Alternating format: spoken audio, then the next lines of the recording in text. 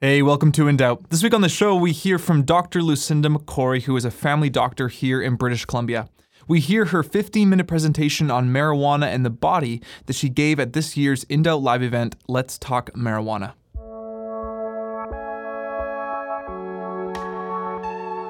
A joint has 3 times the tar, 5 times the carbon monoxide, 20 times the ammonia, and 3 to 5 times the nitrous oxide and cyanide compared with a typical cigarette.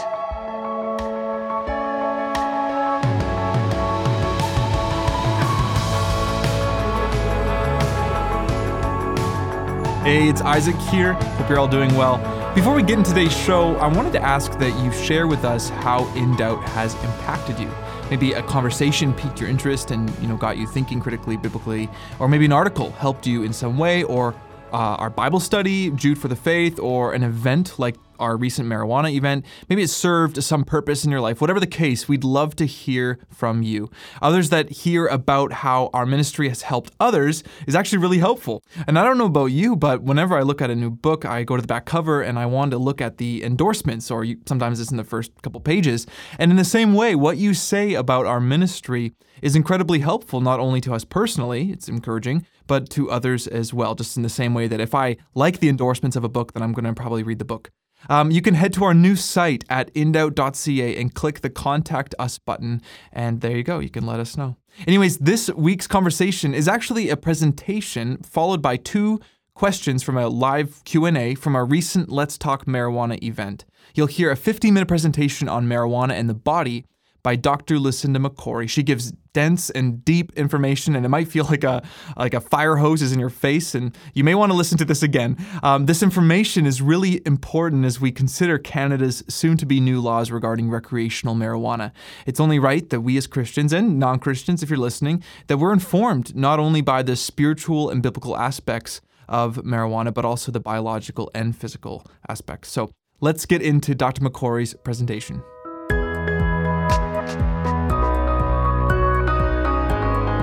All right, so as a general family physician, I'm definitely not an expert in marijuana. I didn't learn anything about it in medical school, but every day I encounter people who use or have questions about using. I want to encourage them, and I want to encourage us to have some critical thinking in our informed choices. And to do so tonight, I'm just going to go through some of the background information about marijuana and our bodies. And ultimately, I just want God to get the glory for what we do as Christ followers. So in preparing for tonight, I asked a colleague of mine who works in youth mental health for some feedback and some insight. He felt that essentially all the facts that he'd read that I had got together would not change anybody's opinions walking into the event. However, I want to challenge you in that. Let's open our minds. He did want for us to question and examine what are our motives, our reasons for the use. Is it pure acceptance? Is it pain? Are there emotional issues? Is it just for enjoyment or relaxation? And as I was reflecting on that, in my mind, kind of continued, as Christians, where should we find the answers to those needs? And what should be our coping mechanisms? However, tonight, my job's to talk about the medical and biological properties, so bear with me, there's a lot. So marijuana is not a simple one chemical drug like most pharmaceuticals out there. It's a crude drug. This means that it's unrefined. There are lots of constituents in it, kind of the same way you get crude oil and then later refine it for use. The plant itself has up to 500 different compounds, depending on which particular strain. There's 60 to 100 different cannabinoids. Cannabinoids are the single molecules that give marijuana its effects. They interact in our bodies with a system called the endocannabinoid system. And this system kind of branches out and interacts with all the other systems in our body. An interesting fact that I learned is that the endocannabinoid system is actually responsible for our placebo effect. So these molecules, the cannabinoids, they get metabolized through your liver. The liver is a major area where most negative drug interactions happen, and there's lots possible with cannabis. So interactions for medical or recreational use of benzodiazepines and opioids, muscle relaxants, even antihistamines, alcohol, antidepressants, antacids, antibiotics, antifungals, antivirals, and special heart medicines. So what are you mixing it with? And tonight we're talking about recreational marijuana use, which is different from medical marijuana use.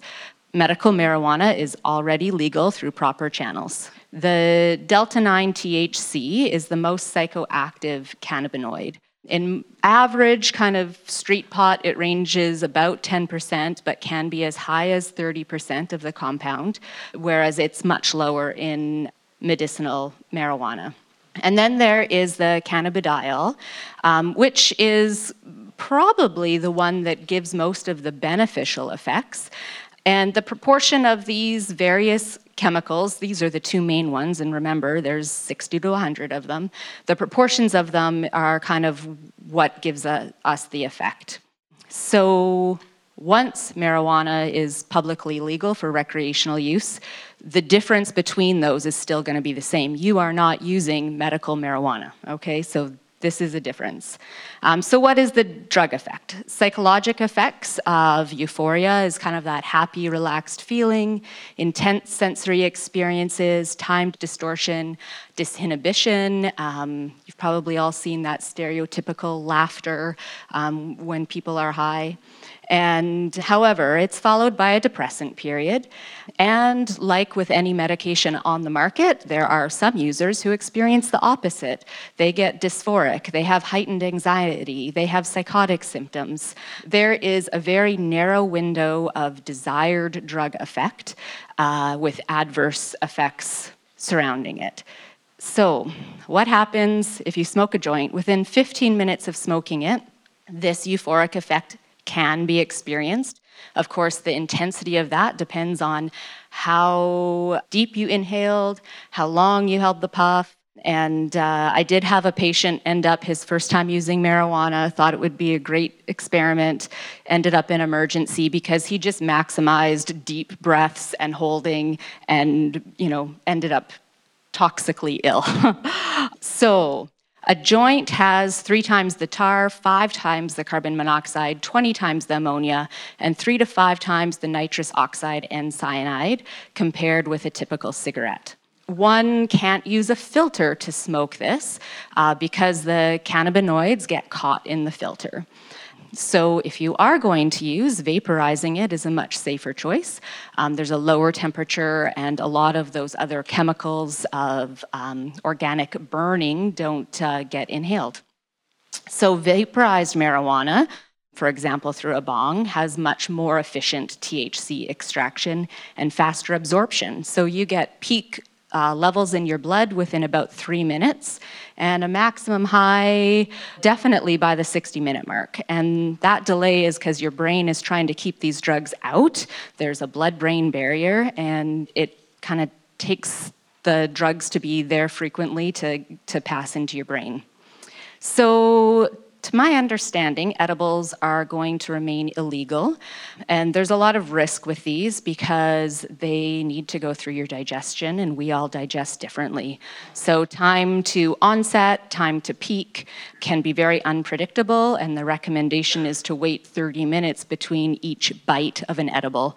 Likewise, I've had a patient, middle-aged woman, should have known better, ended up in emergency because she just ate too much. Just this February, the BC Medical Journal reported a small case study on April 20th doing an analysis, and most of the Poison Control Center calls had actually consumed edibles. Likewise, after legalization in Colorado, there was a 34% increase of calls to the Poison Control Center and 81 visits to the Emerge. So, the risk gets experienced. Synthetic cannabinoids are hitting the news. They have some trendy names, K2 and Spice. They mimic THC. It is not THC, but they can have severe outcomes, seizures, agitation, and death. So, be on your guard. So big question, brain development. It is happening until we're 25. The last things that kind of develop in our brain are some of those clinical reasoning and impulse control periods. And with marijuana on board during that time, there's a lot of risks that increase in terms of how our brains develop. There is a 2 to 3 times increased risk of schizophrenia. There is a 3 times increased risk of bipolar disorder. General depression kind of comes and goes both ways in terms of cause and effect with marijuana use, but essentially 62% increased risk of developing depression with heavy users, okay? So how does this affect us in our abilities to function in everyday life? Attention, concentration, executive function are all affected. And a study of those aged 18 to 30 did show that even after stopping use, there was persisting cognitive deficits with verbal memory. Pilots, there was a study of pilots in a flight simulator, and only 1 out of 9 of them was actually aware of the effects that marijuana had on their performance. At 50% of your peak high, so people just randomly say, I'm 50% high, their motor skills are about the equivalent of somebody with a blood alcohol level of 0.05, which in British Columbia, that's where your license gets taken away for a short time. Driving within 1 hour of use increases motor vehicle accidents by 2 to 7 times. Driving is recommended 4 hours after use. With edibles, they say 8 hours after use. So effects outside of our brain, you're inhaling particulates. Quite surprising to me, there's been no studies. There was one, but in general, it's not thought to increase risks of emphysema or lung cancer, okay? However, people can experience more cough and phlegm. It does lower our defense against respiratory molds and bacteria. Heart rate goes up, blood pressure goes down, heart attack risk increases about 3 times within an hour after use. Changes to the brain with chronic use increase risk of stroke. Digestive system effects, dry mouth, increased appetite are kind of common, but with chronic use, pancreatitis, progression of liver disease, cyclic vomiting syndrome is a real thing. I have had a patient experience this despite what Facebook says. So also effects on your reproductive system, reduced sperm health, suppressed ovulation, effects to fertilization, transportation, implantation, fetal development, and placental development. Postpartum, babies who are exposed through breast milk have been shown to have reduced motor skill development. And the only cancer found to have a increased risk is testicular cancer of a 2.6 time effect, okay? So just like other drugs, the principles of tolerance and dependence and withdrawal apply.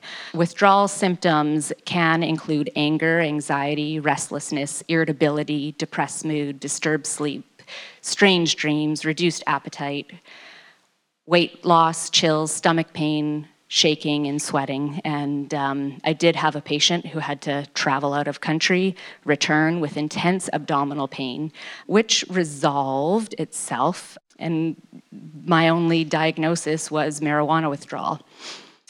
Psychologic dependence is there. In those who use marijuana during adolescence, it's as high as 1 in 6 in terms of addiction rates.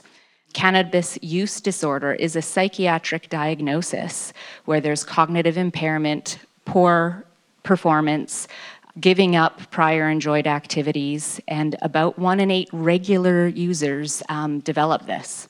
So regular use may, depending on why you're using it, be a dysfunctional coping mechanism instead of processing and dealing with whatever the initial distress was. The emotional coping mechanisms that are healthy can become stunted. In essence, our stress tolerance is lowered. And instead of using other helpful coping mechanisms, physical activities, music and art, meaningful relationships, instead, people do run that risk of self-medicating and probably to the outcome of harm. So if you're somebody who has thought about self-medicating, my suggestion is please talk to your doctor. Talk about those reasons why you feel compelled to use. Talk about what your symptoms are. I hope you have a good doctor. If not, keep looking. And, make an informed choice about why and what you're going to use. If you're considering recreational use, consider not only the medical information, but your motive. Is recreational use a true benefit? And I think marijuana is one of those areas of multiples where what is legal is not necessarily the best ethical or moral choice. And where do we draw the line?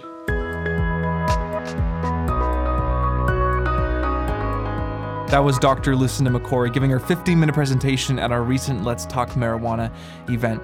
Let's now hear two questions and answers that happened at this same event. The first on the idea of smoking marijuana without getting high, and the second on the good aspects, the merits of marijuana. If you don't get high, is it wrong to smoke pot? So I don't know what, because I think I dealt with that and I talked about the high thing, and I don't even know the medical answer to that question. That's why I never dealt with it. Okay. But here's an interesting question. Let me refer to cigarettes, and then maybe we'll answer the high question. I would not have a difficulty if someone had a cigarette once a week. Why would I have a difficulty with that? I don't think that there would be a medical problem with having a cigarette once a week. I just don't know of anyone that has a cigarette once a week. So I'm going to say in terms of marijuana, I don't know. I grew up in the 60s and the 70s, and I grew up with a lot of stoners. You talked about that. And I just never knew anyone who didn't get high. So that's the question that I'd like to ask. I don't know the answer to that part of the question. Mark, I'm going to put you on the spot here, because I read in your book, and it was really interesting, in your book right here, I don't know the page number, but you did say that the National Highway Traffic Administration, they were trying to find, right. You know what I'm talking about? Yes, I do. Yeah, so I'm leaning heavily on other people's research here, but the National Traffic Safety Administration in the U.S. did a study that they concluded that that you achieved a high between 1 and 3 puffs. So actually, you can't know that you're not going to get high. There's a huge chance that you are, and I read repeatedly in other studies basically the same thing, that no one does this to avoid getting high, whereas that's the most profound thing you're going to hear all night. Whereas the reason, Dr. John and I were talking about this earlier today, and you brought it up in your talk, the reason that a Christian biblical theologian cannot outlaw alcohol completely, even if he or she wishes to, is that God has made it so that you can ingest some alcohol and have this effect that God says you'll have. Your heart will be gladdened. And that's righteous. That's a gift from God. I haven't done it for various reasons we could discuss, but that doesn't appear to be the case with marijuana. Yeah, and I touched a little bit on it in terms of that therapeutic window, how do you know if you're going to get too much or too little? It's interesting because there's not actually alcohol or a marijuana blood level that has a specific predicted outcome because it affects everybody differently. So unlike alcohol, where if you're at a certain percentage, you get a certain outcome, it is variable for marijuana. So even for somebody to know, would they get high or not, I would get high on a different amount than you would, right? That's interesting. But we're not going to find that out here. Right. Having several family members whose lives have been transformed by cannabis, which is, I don't know exactly what that means exactly, but it is disheartening to hear a doctor to talk about cannabis and then only recite negative effects of its use. How do you expect other doctors to safely guide their patients when there is little to no training about its merits? And there's little to no training about the merits because there's little evidence about the merits. And so, yeah, I have patients who have told me they have had benefits, but I've only had short-term relationships with them to see how it's affecting them. And I already questioned the benefits. I'm not saying that medicine has an answer to everything. I don't know, I'm just reflecting now on issues of suffering and where is God when we suffer? What is our response to the suffering in terms of, the reasons why people use it medically. And certainly, you know what, like if you think you have a medical reason to use marijuana, find somebody to talk about the concern with. Please don't self-medicate.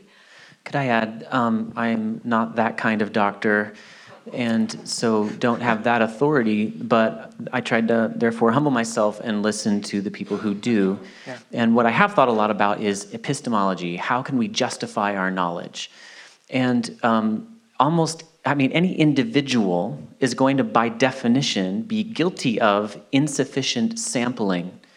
Okay, our experience in this area cannot be broad enough to draw the kind of conclusion that a country, can really rely on. We need the tools of empirical science, the double-blind, peer-reviewed studies spread out over different populations, controlling for different factors and existing health and the age of the patient and other drugs that they're taking.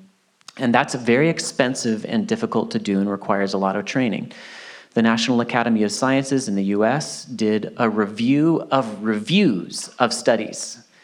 They got together about 24,000 different papers, narrowed it down to the ones that look like they're going to provide some facts. And they basically found that, yes, there are some therapeutic advantages. In adults with chemotherapy-induced nausea and vomiting, oral cannabinoids are effective antiemetics to keep you from vomiting. Adults with chronic pain, patients who are treated with cannabis are more likely to experience a clinically significant reduction in pain symptoms. It also helped with short-term with multiple sclerosis. And then this is what they said. These are not Christians. They're not being secretly paid by Back to the Bible Canada to say what will please evangelicals, as far as I know. And their conclusion was... We don't have any money. We're going to pass the plate after this. For these conditions that I've just named, the effects of cannabinoids are modest. For all other conditions evaluated, there is inadequate information to assess their effects. So I never want to be cruel to someone and say, you're lying, your relative wasn't really helped by cannabis. I don't know that. Maybe they were greatly helped. And I'm glad God gives such good gifts. Even when we're twisting them, he's still good to us. He causes his rain to fall on the just and the unjust. But when I listen to the most responsible people, degrees from Harvard and all the most, elevated, accredited places in American society, this is what they're telling me. Those positive effects are modest, and anything else you hear someone claim, there's inadequate evidence for it right now. Yeah, and I agree. Yes, 2 days ago, I pulled out of my mailbox the new Canadian Medical Association journal, right on the front cover, marijuana. Basically, different people doing a different meta-analysis, but it was the same findings. And very interesting. An area for much more research.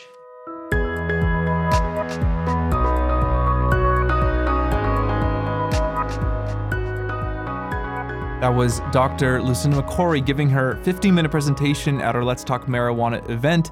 And then that was followed by hearing myself, Dr. John Neufeld from Back to the Bible Canada, Dr. Mark Ward from Logos Bible Software in Bellingham, Washington in the States, and then Dr. McCorry doing some Q&A at that very same event. At In Doubt, we've done quite a bit of work on the whole, Christian and marijuana issue, primarily recreational marijuana. You can head to our site and you can find, relevant articles and podcasts and even watch our entire Let's Talk Marijuana event. I think now just back, a few months ago now, or maybe a couple months ago when I got to talk to Pastor Jeff Lacine in Portland.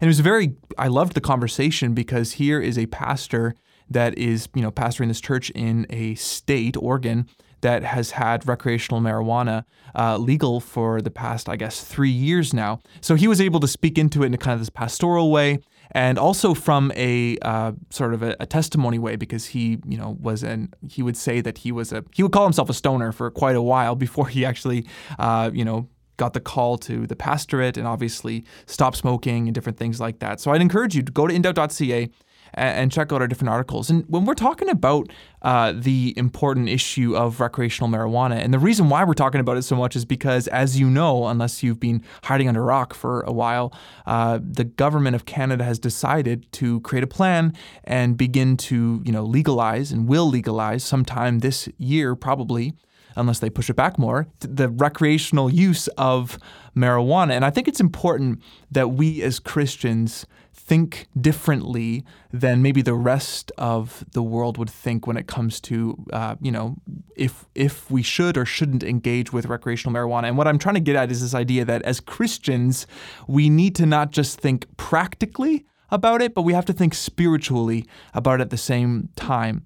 As Christians, we are called into this new life because of Jesus Christ. And our new life demands new thoughts. Our new life actually demands a holy thinking. And when I say holy, I mean an Holy. This different. It's a set apart kind of thinking. It's a kind of thinking that your agnostic or your atheist or even your Buddhist friend doesn't engage in. It's a kind of thinking that seeks and sets its mind on the pure, the perfect, and the passionate and powerful worship of God, which is untouched by any kind of sin. We actually delve into this topic of holy thinking in more detail on a recent article that we've published at In Doubt, and it's sort of taken from.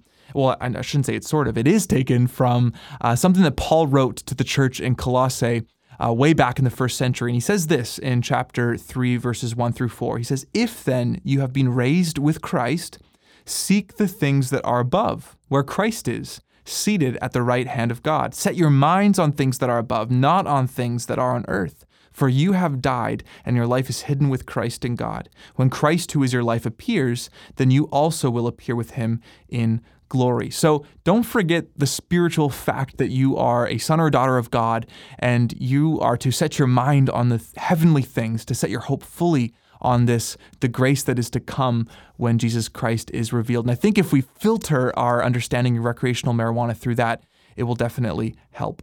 Anyways, if In Doubt is a ministry that you'd like to financially donate to, that'd be awesome. Just click the donate button at indoubt.ca if you live in Canada, or indoubt.com if you live in the States. Connect with us online this week at Facebook, Twitter, and Instagram. Don't forget to let us know your story, your topics, or guests that you'd like to hear. You can do that by direct messaging us on any of those networks. Well, I'm Isaac, and next week we talk with Dr. Gordon Wilson, the host of a new nature documentary called The Riot and the Dance. Seriously, this is like the BBC's Planet Earth documentary every Christian has been waiting for. And I even ask him, are animals sinners? See you then.